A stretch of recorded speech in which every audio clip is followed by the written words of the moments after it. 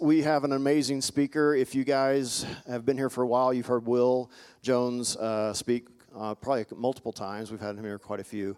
And if you don't know Will is how would you say? He's a very behind-the-scenes part of the Hills Church. Like, he's constantly in contact with leadership. He's a mentor, a coach.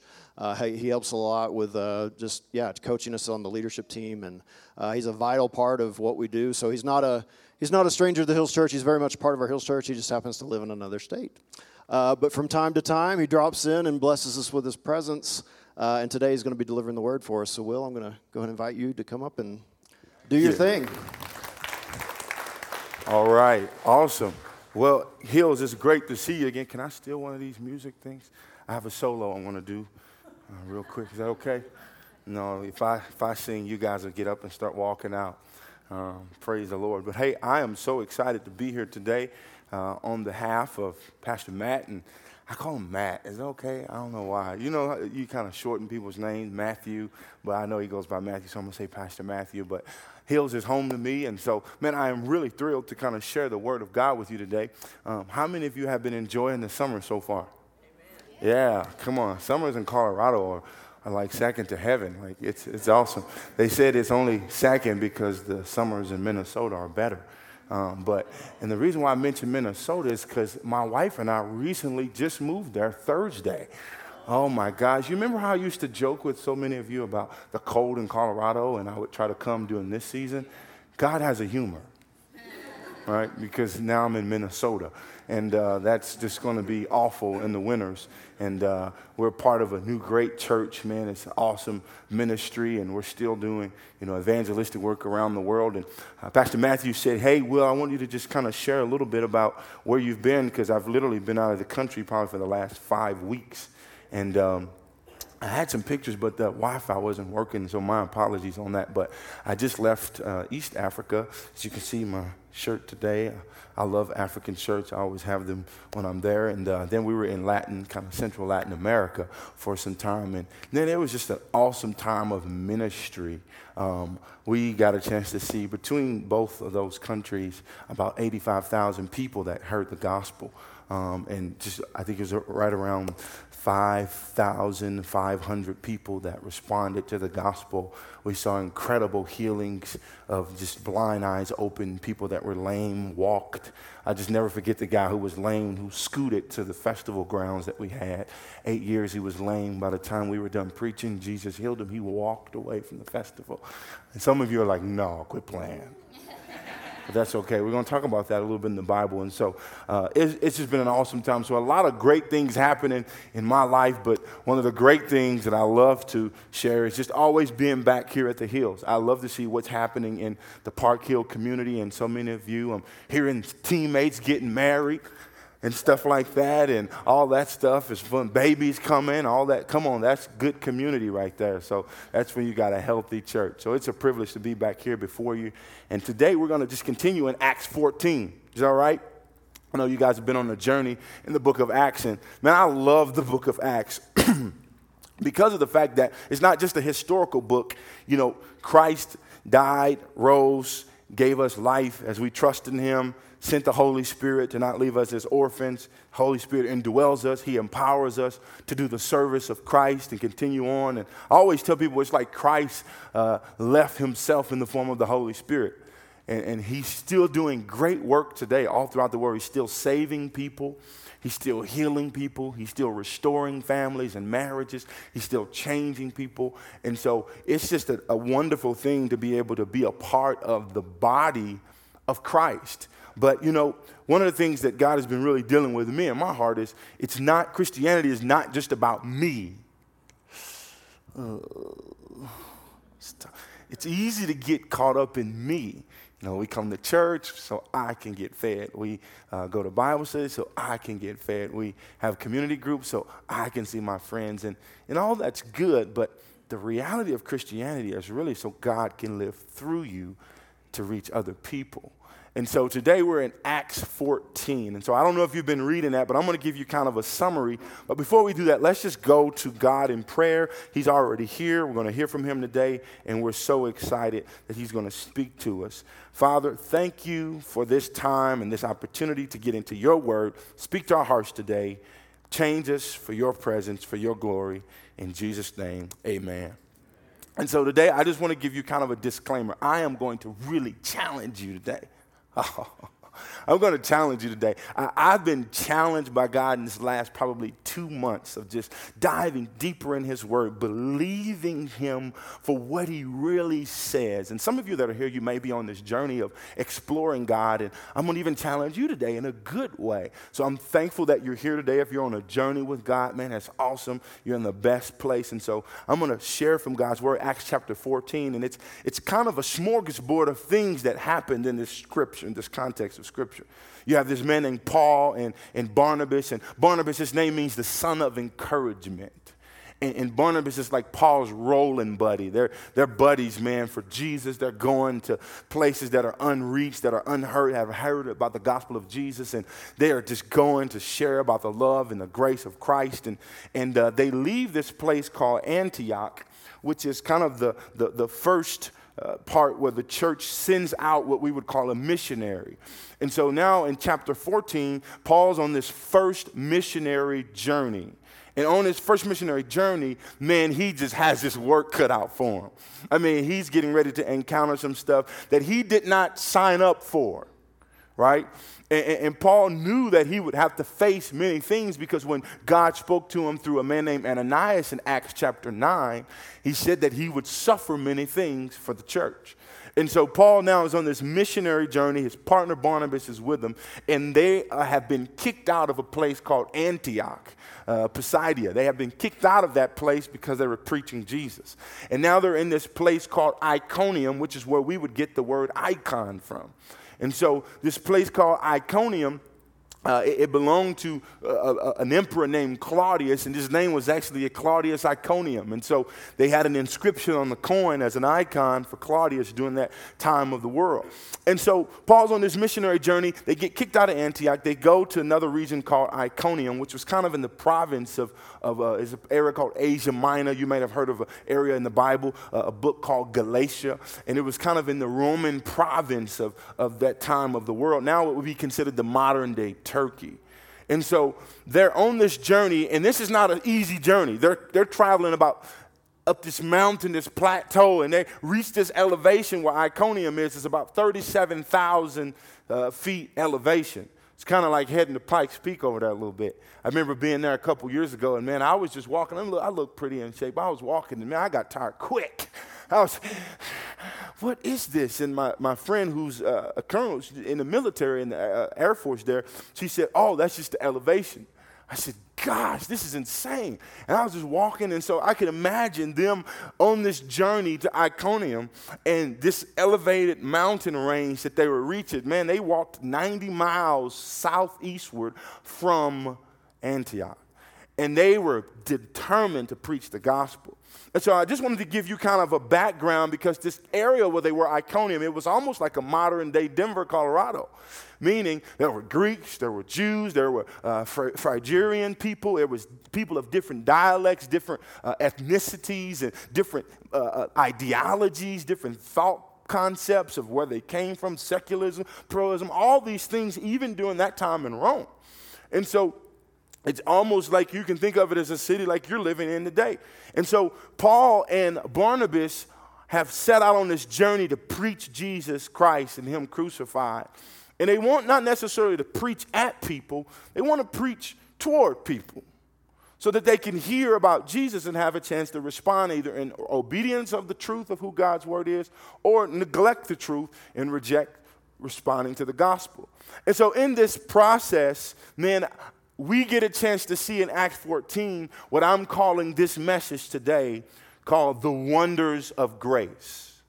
The wonders of his grace. God's grace always demonstrates wonderful things. As a matter of fact, Isaiah calls Jesus the wonderful counselor. And so when you think about something wonderful, I want you to kind of just think about that. When you think about something wonderful, it's extravagant, it's awe-striking, it's just something that you have never really seen. It blows your mind, and you just can't believe that it is what you're seeing right in front of you. And some of you may call it wonderful. Oh my gosh, that's wonderful. It's beautiful. It's extravagant. I've never seen anything like that. Well, it's interesting because God is called wonderful. The Bible calls Jesus the wonderful counselor. And today I want to talk to you about the wonders of his grace. So if you can, turn with me to Acts chapter 14. And we're going to unpack verses 1 through 7. 1 through 7.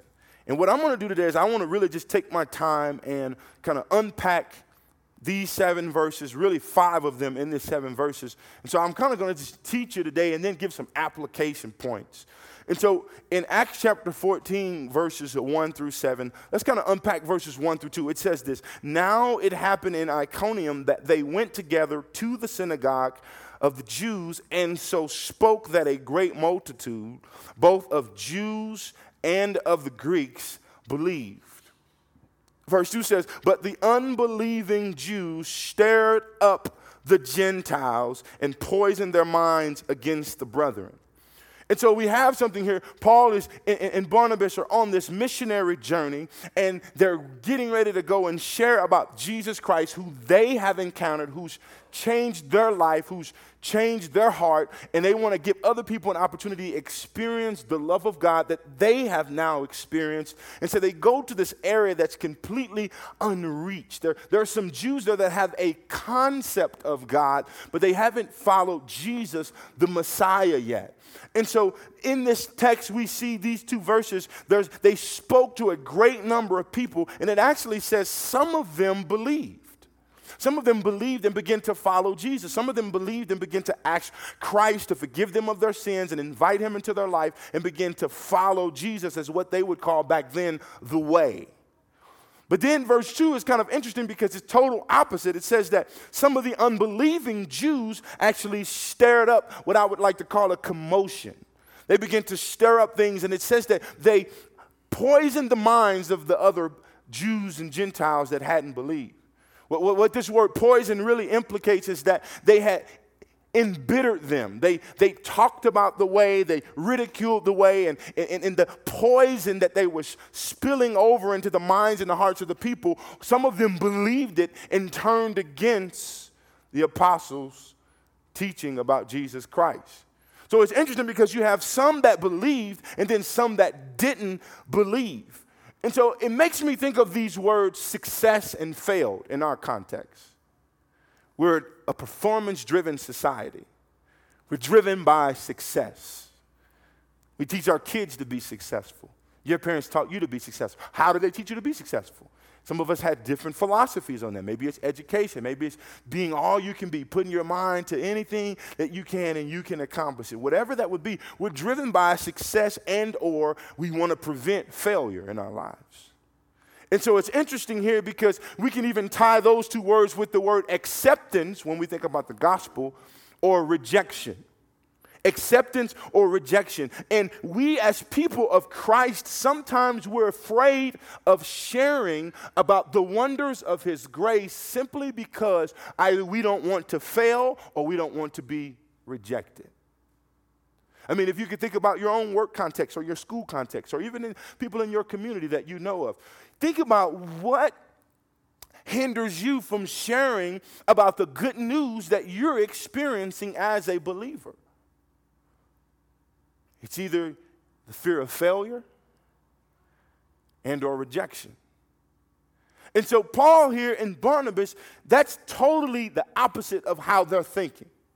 That's totally the opposite of how they're thinking. You're going to see that even more in this text. So I want to ask you this question. When sharing the gospel with others who are lost, what determines our success or our failure? When we share the gospel with others who don't know Christ and we want them to experience the love that we are experiencing, regardless if they view it as a relative or truth or not, you are experiencing the truth because your own life is being changed. And so what prevents you from sharing the gospel? What is it that makes you not share with people that are lost that would determine your success or your failure? That's a good one. I love it. I'll tell you, it's a simple word, church. Obedience. Obedience. You see, Jesus never calls us to be successful. I want you to remember John 15, if you don't mark it down or study it, he says, if you abide in the vine, then you will bear fruit. But it's him who produces the fruit, and it's you who have to abide in the vine and stay connected to it. And so he didn't say that you would produce fruit. He said you would bear fruit. Bearing is a result of you being connected to the vine. And so we don't have to worry about being successful when we're sharing the love of Jesus with other people. We don't have to worry about being rejected when we share the love of Jesus with other people, because we want them to experience the wonders of his grace, and it's up to them to receive it or reject it. It's up to them to accept it or believe it. It's totally up to them. And obedience is the very word. I want you to know this today. God never calls us to be obedient. He tells us one thing: go. Go. That's obedience. He never calls us to be fruitful or successful. We don't have to worry about that, because if we go, I can guarantee you this: you'll be fruitful. If you go, I can guarantee you this: you'll be successful in Christ. But we have to understand that it's not about success or failing, acceptance or rejection. Why? Because it's God's gospel. It's not our responsibility to get people saved. It's our responsibility to be a witness that they may hear about God and respond to him that they may be saved. And so Paul here, they're on this journey. And I love what Romans 10:16 says. It kind of solidifies this. It says, but they all have not obeyed the gospel. Paul was talking about the his Jewish fellow brothers and sisters that had not received Christ yet, but he was of their kinsmen. And he wanted them to know Christ so much. He wanted them to experience the wonders of his grace so much, to the point that he even said he would be willing to go to hell for them, that they would experience the grace of God. And so in Romans 10:16 it says, but they have not all obeyed the gospel. For Isaiah says, Lord, who has believed our report? So we can get this notion today. I want you to get this in your thought and in your heart. I want you to understand that when we share the gospel, there will be fruit. We don't have to worry about being accepted or rejected, being successful or failing. It's a reality that everybody won't receive the gospel. But that's not up to us. And so in this text, we see that a few things begin to happen as Paul and Barnabas begin to share the gospel. There was evident fruit, but there was also people who rejected the gospel. And it's going to be the same for you and I today. Verse 2, 4 through 5, it says this. It says, but the unbelieving Jews stirred up the Gentiles and poisoned their minds against the brethren. We just read that. And then verse 4 and 5 kind of talks about something in conjunction to verse 2. It says, but the multitude of the city was divided. Everybody say divided. It says, but the multitude of the city was divided, part sided with the Jews and part with the apostles. And when a violent attempt, which was almost this riot, this plot to kill the disciples, to kill Paul and Barnabas, it says when a violent attempt was made by both the Gentiles and Jews with their rulers to abuse and stone them. And so what we have here in this particular verse, we see that there was opposition to the message. We see that there was persecution that brought the message. Sometimes we say this as Christians or believers. We say this, or followers of Jesus. We say we blame it on the enemy. We blame it on the devil. Oh, the devil, he's dividing. And yeah, that's true. The devil can fill people. He can possess people. He can fill their minds with jealousy and envy and anger and strife. He can fill their minds, and people can allow the enemy to rule their hearts and their minds instead of allowing Christ to rule their hearts and their minds. But it's interesting because the gospel actually is meant to divide and separate. You don't believe me? Let's look at what Jesus said in Luke 12:51. He said this. Jesus said, do you suppose that I came to give peace on earth? This is what Jesus said. It's the red letters. Whenever the red letters come, you got to listen closely because Jesus is saying that, right? And so he said, do you think that I came to give peace on earth? He says, I tell you, not at all, but rather division. This is what Jesus said. He said, I came to earth to cause division. Now, why is that? I'm going to tell you why. Because right now, there are two kingdoms on the earth that are operating and warring against each other. There's God's kingdom, which he's going to establish through the reign of Christ Jesus. That's why the gospel came. And then you have the enemy's kingdom, which is the kingdom of darkness. And he's doing everything he can to thwart people from entering into God's kingdom. And so whenever you have the gospel of truth, the message of Jesus Christ being proclaimed, there always is division. Because it's being proclaimed in the earth where Satan right now is the prince of the power of error. Ephesians 2 tells you that. But when the light of the gospel is preached, there's a division.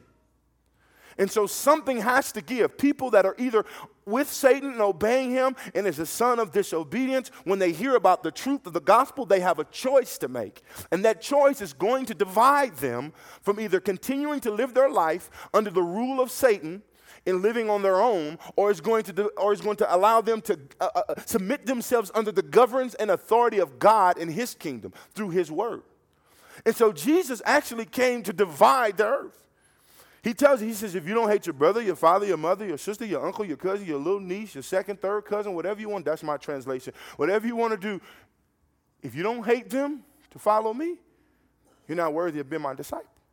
That's what Jesus said. So he came to divide people.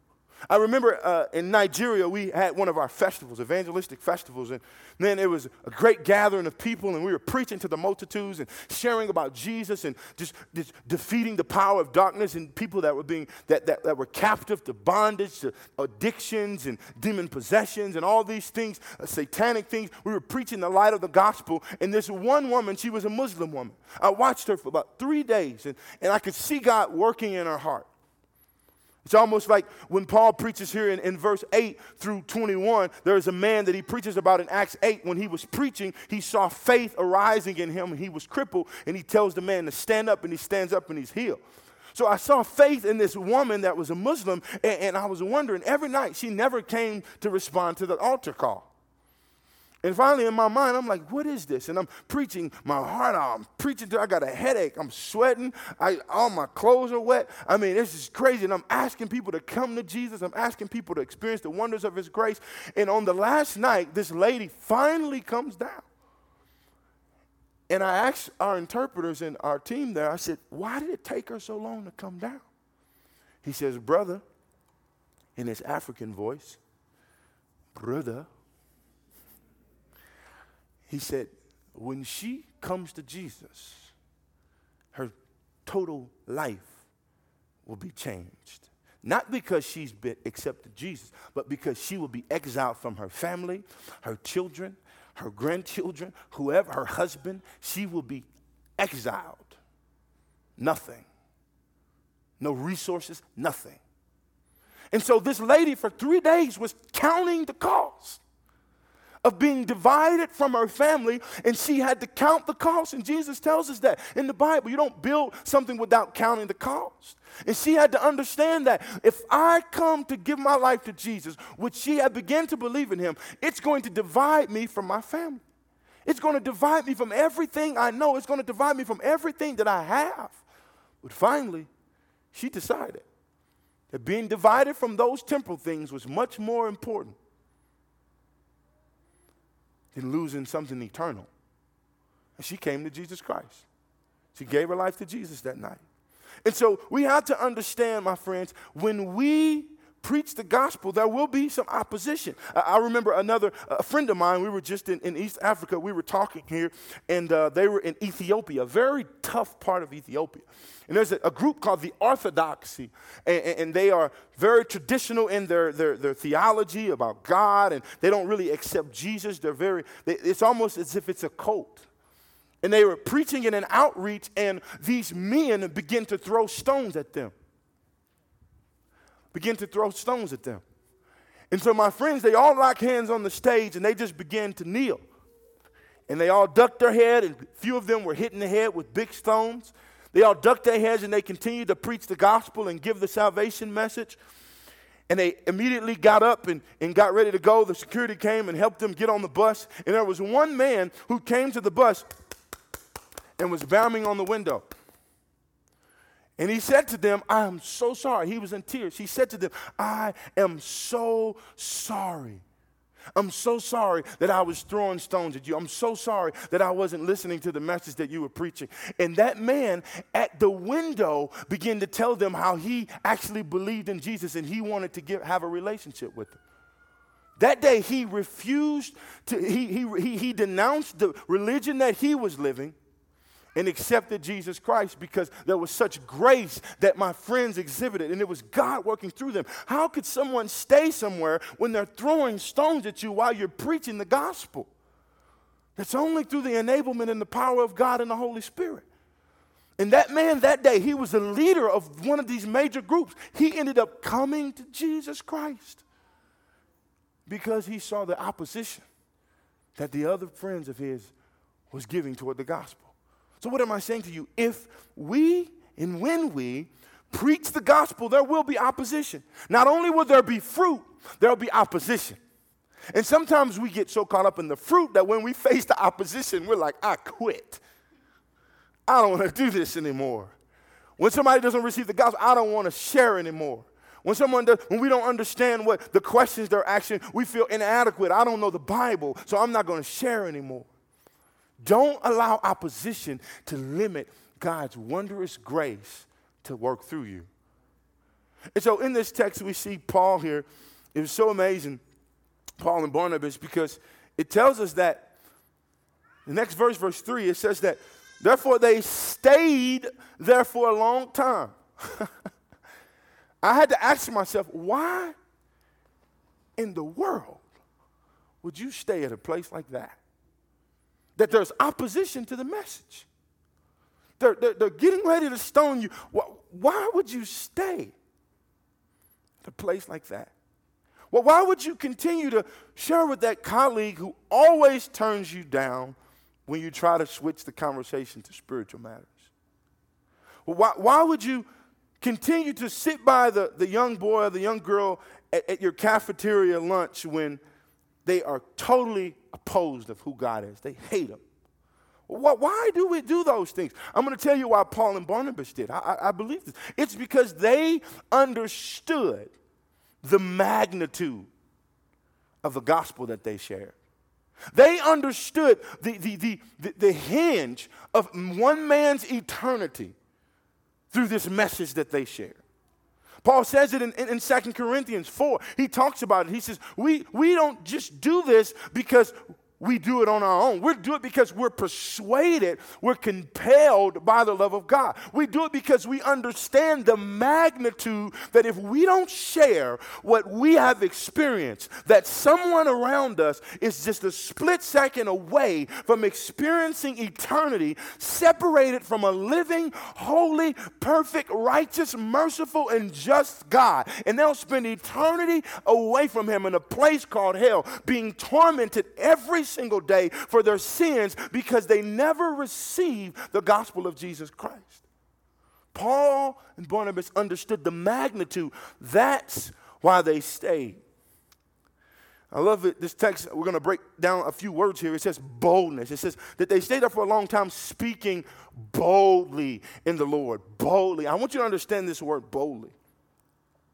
They didn't do it harshly or out of anger or spite. Sometimes you see the preachers on the street. And, Jesus loves you. You're going to go to hell, buddy. If you don't come to Jesus, he said you're going to hell. Tomorrow you'll lift up your eye. They weren't doing it with harshness.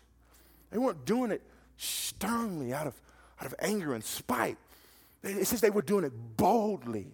I want you to understand what this word boldly means. This word boldly is that they were grounded in the confidence of the Lord.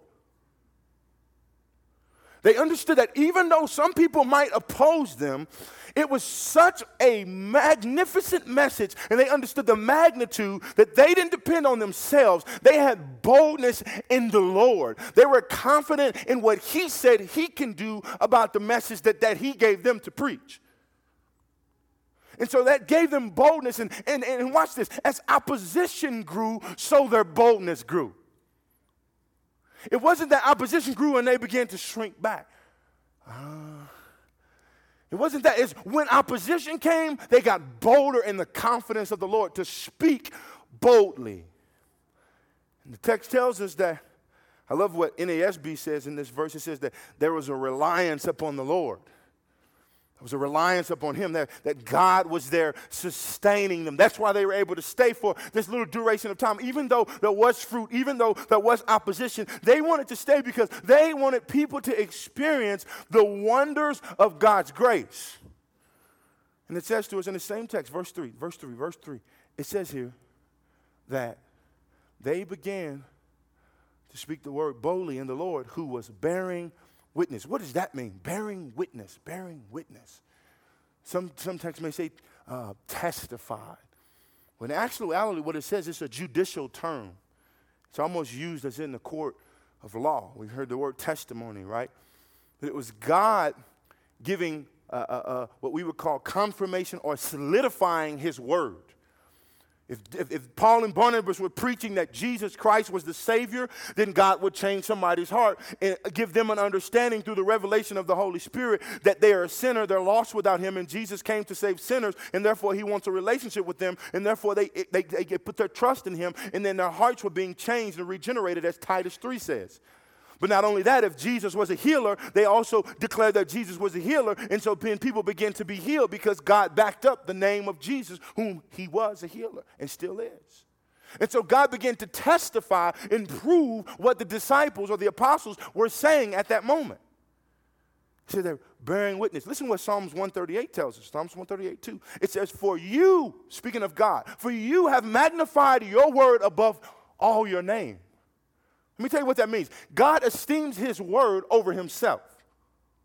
Now you may be asking, how is that possible? Because guess what? You remember the saying, your word is bond, right? So if you're a man or a woman, you have a name.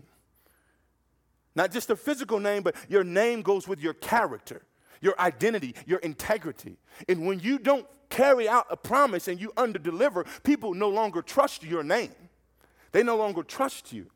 And so God's saying, listen, I'm going to put my word over my name because I am God. I am the I am. And if I am the I am, my word is going to solidify that I am the I am. So I'll put my word over my name. And when you preach my name, I'm going to solidify that because my word said that is who I am. That's my name. I feel like preaching. I don't know if you got that. But I want you to get that. He says, I esteem my word over my own name. And so God was bearing witness to himself by his word, which was the gospel. That word there is logos. It's the word of God, written word. But it's speaking in context. And so in context, the disciples were preaching Jesus, the living word of God. And so how is he bearing witness? He was bearing witness by his word through the content of the gospel. And it says this, that he was bearing witness of his word, of his grace. To the word of his grace. We're going somewhere. Follow me. Of his grace. Grace. You know what grace means? Everybody say grace. Grace. It's not just somebody's name. But that name means so much more than just a name. Grace in God's context is favor. Some people would say unmerited favor. Something that I give you that there's no way you deserve it. Something that I extend to you, a gift or a service that there's no way, in regardless of your condition or your situation, how good you are, how bad you are, it doesn't matter. You receive this favor from God that it doesn't matter who you are, how you are, where you come from, where you're going. He gives it to you because it's him who initiates the favor. So you can do nothing about it. That's why Ephesians 2:8-9 says, for by grace we have been saved through faith, not of yourself, but it's him who saves you. Not of yourself, not of your own works. You can't work to get to God. You can't work to get to heaven. You can't do enough good deeds. It's God's grace that he extends to you who doesn't deserve it, and he does that by whom through the word who is Jesus Christ. He's called the living word of God. Read John 1. So we have to understand that when we experience God's favor and we experience God's grace, it only can happen when it's connected to his word. Only can happen when it's connected to his word. Matter of fact, John 1:17 says this about Jesus Christ, the living word of God. It says, in the beginning was the word, God was the word, he became flesh. Through his son Jesus incarnate, God became Jesus Christ to live out the word of God. It says in Colossians that Jesus is the visible form of the invisible God. Everything you want to know about God, it's in Jesus Christ. How do you know who Jesus is? It's through the word. God sent his word through Jesus Christ, living out his word so that he can show us an example of how to live for him. And so Jesus Christ says this about Jesus Christ: grace and truth, grace, favor, mercy, unmerited, and the truth of who he is came through Jesus Christ. We want to experience grace. It's always connected to the living word of God. We can't experience God's grace outside of his word. And so I want you to understand that today. The Bible says they were bearing witness of himself, basically solidifying his name by his word through signs and wonders. This is why I'm about to go crazy. How much time I got, Brother Jeff? Give me a thing. I want to make sure I'm on pace here. Through signs and wonders by their hands. That's what the word says. If we could put verse 3, it says, God was bearing witness to the word of his grace, granting signs and wonders to be done by their hands. What does this mean? When you think of a sign, you're like, oh, okay, we're holding a sign or something visible. No, not in God's economy. When the Bible says signs, it means something marvelous, a manifestation of a supernatural divine agent. So something magnificent happened, something marvelous, something so significant that it could not be done by man. It was a supernatural divine agent. So it says that God was bearing witness of his word through grace or through signs and wonders by their hands.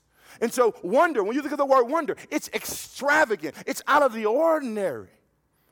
As a matter of fact, this is really simple, but we make it complex.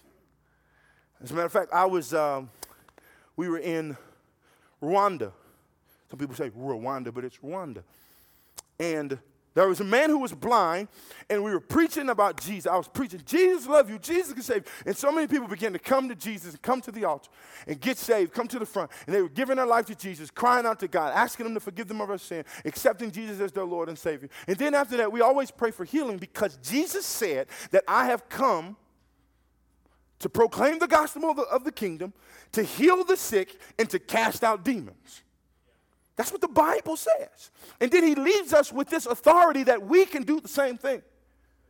And so it says here that he did this through signs and wonders. And I always like to say a sign from God points back to who he is. A wonder from God points back to who he is. It never points to the messenger. It points to the person who ordained the message. It points back to God so that people can believe in God. And so we were in Rwanda, and this man, he was blind, and they led him up there, and I'm preaching, Jesus can heal you. Jesus can heal you. And then he comes forward for healing, and I'm like, uh-oh, Jesus better heal him, or I'm in trouble. So I come to this tension in my faith where, oh, God, I hear your word, and I'm preaching it, but do I really believe it? I got to talk to some of you here. I read your word, I see your word, but do I really believe it? And I want to let you know your belief will hinder your behavior. If you don't believe fully what God said, then you won't behave as if he said it. If you don't believe that you can be freed from sin and addiction and pornography and drugs and anger and bitterness and forgiveness, then you won't experience it because you don't believe it. And so this is what his word says. I'm preaching this, and this man comes forward, and I pray for him 2 or 3 times. And I'm like, okay, Jesus, I saw you pray for somebody twice. The 3rd time, I'm going to run if you don't heal him. And all of a sudden, the third time we prayed for this man, I felt the burden of God in my heart. I was crying like a baby, and I prayed. I commanded his eyes to be open in the name of Jesus. I had already preached the gospel, and I was so nervous, and I heard the Holy Spirit speak to me. You know, the Holy Spirit lives in us. He's God. God the Father, the Son, and the Holy Spirit. He lives in us. He can speak to us. He speaks to our conscious man. And so the Holy Spirit spoke to me. I was so nervous. He said, "You've preached my word. Now let me heal him." And it changed my life. At that moment, I said, "God, I'll never have to worry about being successful because you will back up what you said you'll do. If I believe you and I preach you the way you said in your book, you are obligated to back it up." And so this man, his eyes were open immediately. He starts jumping up and down. He could see the crowd was going crazy. And I tell you that story. Why? Because God will still show the wonders of his grace through signs and wonders through you by your hands. I was just at a place the other day, and the woman said, "You remember me?" I said, "No." She said, "You prayed for me. I had a chronic disorder. I was struggling for months." And she said, "You prayed for me." I said, "I haven't seen you in years." She said, "Yeah." She said, "Ever since you prayed for me, I've never had that pain again." And all I could do is say, "Thank you, God." Because it wasn't me. It was God, the supernatural divine agent living in me through the Holy Spirit that believed what he said to allow her to experience the grace of his wonders. And so Paul and Barnabas here, God is doing some signs and wonders through them. And church, hear me when I say this. It's simple. They spoke the word boldly, relying upon God. He responded with changing the heart of man, salvation. He responded with testifying to the glory of his son, Jesus, the healer, the redeemer, through signs and wonders done by his followers. What am I saying to you today? My friends, I want you to understand that when we share the gospel, God backs himself up. Not only when we share the gospel, we will be fruitful. Not only when we share the gospel, will there be opposition. But when we share the gospel, when we pray for the sick, the Bible says you can lay hands on the sick and they'll recover. The Bible says, listen, I want you to read this, Mark 16:20. Go to that real quick. We're almost done. We're closing out here. Mark 16:20. I want you to get this. Mark 16:20. This is what it says. Matthew, Mark, Luke, and John. Here we go. Mark 16:20. It says, "And they went out and preached everywhere, and the Lord working with them and confirming the word, accompanying them through signs and wonders." God was working with them. Jesus Christ was revealing himself to the people that they were preaching to. And he was confirming himself that he is a healer, that he is a savior, that he is someone that can be spoken in the name of himself, and demons will flee because he has all power, he has all authority. And when he died on the cross for mankind, he said, "It is finished." That means Jesus Christ has authority over everything in the world, my friend. He has authority over sickness. He has authority over addictions. He has authority over mental capacity, mental things and disorders. He has authority over anything in your life, your finances, your marriage, but he can't have the authority unless you submit to his authority. The authority can't operate in your life unless you submit to it. Authority is not objective, it's subjective. Jesus has the authority, but you can't experience it unless you submit to it. And so it tells us here in this text that Paul and Barnabas will experience the signs and wonders through God because God himself will back up his word. I'm finished. Najee, come help me out. Come help me out. I want to tell you a story. Today we're talking about the wonders of his grace. There was a little girl who was at a store with her mother. And the little girl was walking through the store and she saw candy. And, "Oh, man, Mom, God." And Mom said, "Oh, no. Let's wait till later." And they got to the checkout counter and there was this jar of free candy. Come on, how many kids, kids will just go crazy. You parents know that's your remedy. "Shut up, boy," candy. "Shut up, girl," candy. And so this little girl got to the checkout, and it was candy, a free jar of candy. And she asked her mother, Mommy, is this candy for me?" And the clerk said to The young girl, actually, honey, yes, it's free. You can take some candy. And she looked at her mommy, and her mommy said, okay, go ahead and take the candy if you want some candy. And so the little girl kind of looked with hesitancy, and she looked up at the clerk, and the clerk looked at her like, go ahead, you can take some, honey. And the little girl said, no, I'm okay. I'm fine. And the clerk could understand something was wrong with the little girl. And so she said, no, honey, it's yours. You can take how many other pieces you want. And the little girl decided, she just didn't do it. She was hesitant. And so the clerk decides to reach inside. And she reaches inside and she tells the little girl, open up your hands. The little girl opens up her hands and she puts just a big thing of candy in her hands.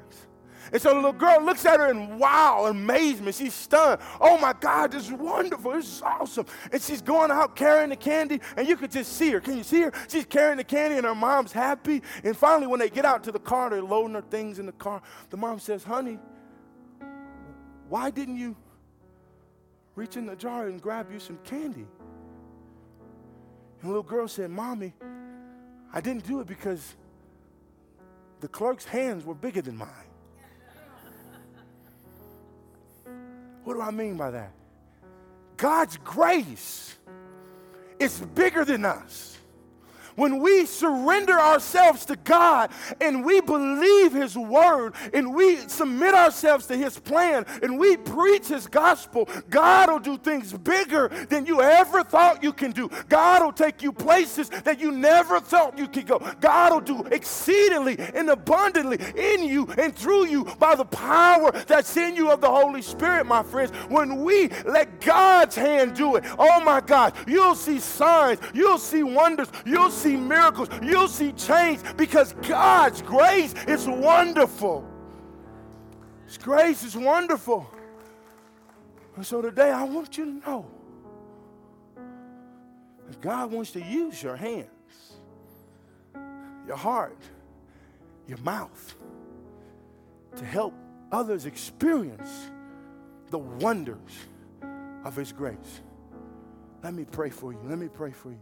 Father, I pray this morning that you would speak to the hearts of my friends, God, that you would encourage them through your word today, that you still do signs, wonders, miracles, healings. You still save. You still set free. You still change. Why? Because when Jesus died on the cross over 2,000 years ago, He took our sins. He took our place. He endured our judgment. He died a death we should have died. He lived a life we could have never lived. But when He rose from the grave with all power, God, you gave me and all the world an opportunity to put our life in Jesus, to receive the forgiveness of our sins, to receive a new relationship with you. And God, you make us new. You fill us with purpose. You fill us with grace. You fill us with love. And you equip us and empower us with your Holy Spirit that you may do wonderful things through us, because you ordained it when you said, go,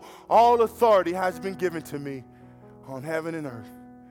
And so, God, I pray for my friends today that they would understand, God, that you want to endue them with power to be able to see signs, wonders, and people saved and set free and lives changed and added into your kingdom, that they may one day spend eternity with you in heaven. God, you want to use them. Will you give them the faith today? Will you help them to believe today, God? Will you help them to go deeper? Will you help them to go deeper? Will you take them from faith to faith? I pray in the name of Jesus. While every eye's closed, listen, I just want to ask some of you, you may be here and you may not know Jesus, and I want to give you an opportunity to receive Him today. I've shared about Him already. He died for your sins on the cross. He rose from the grave.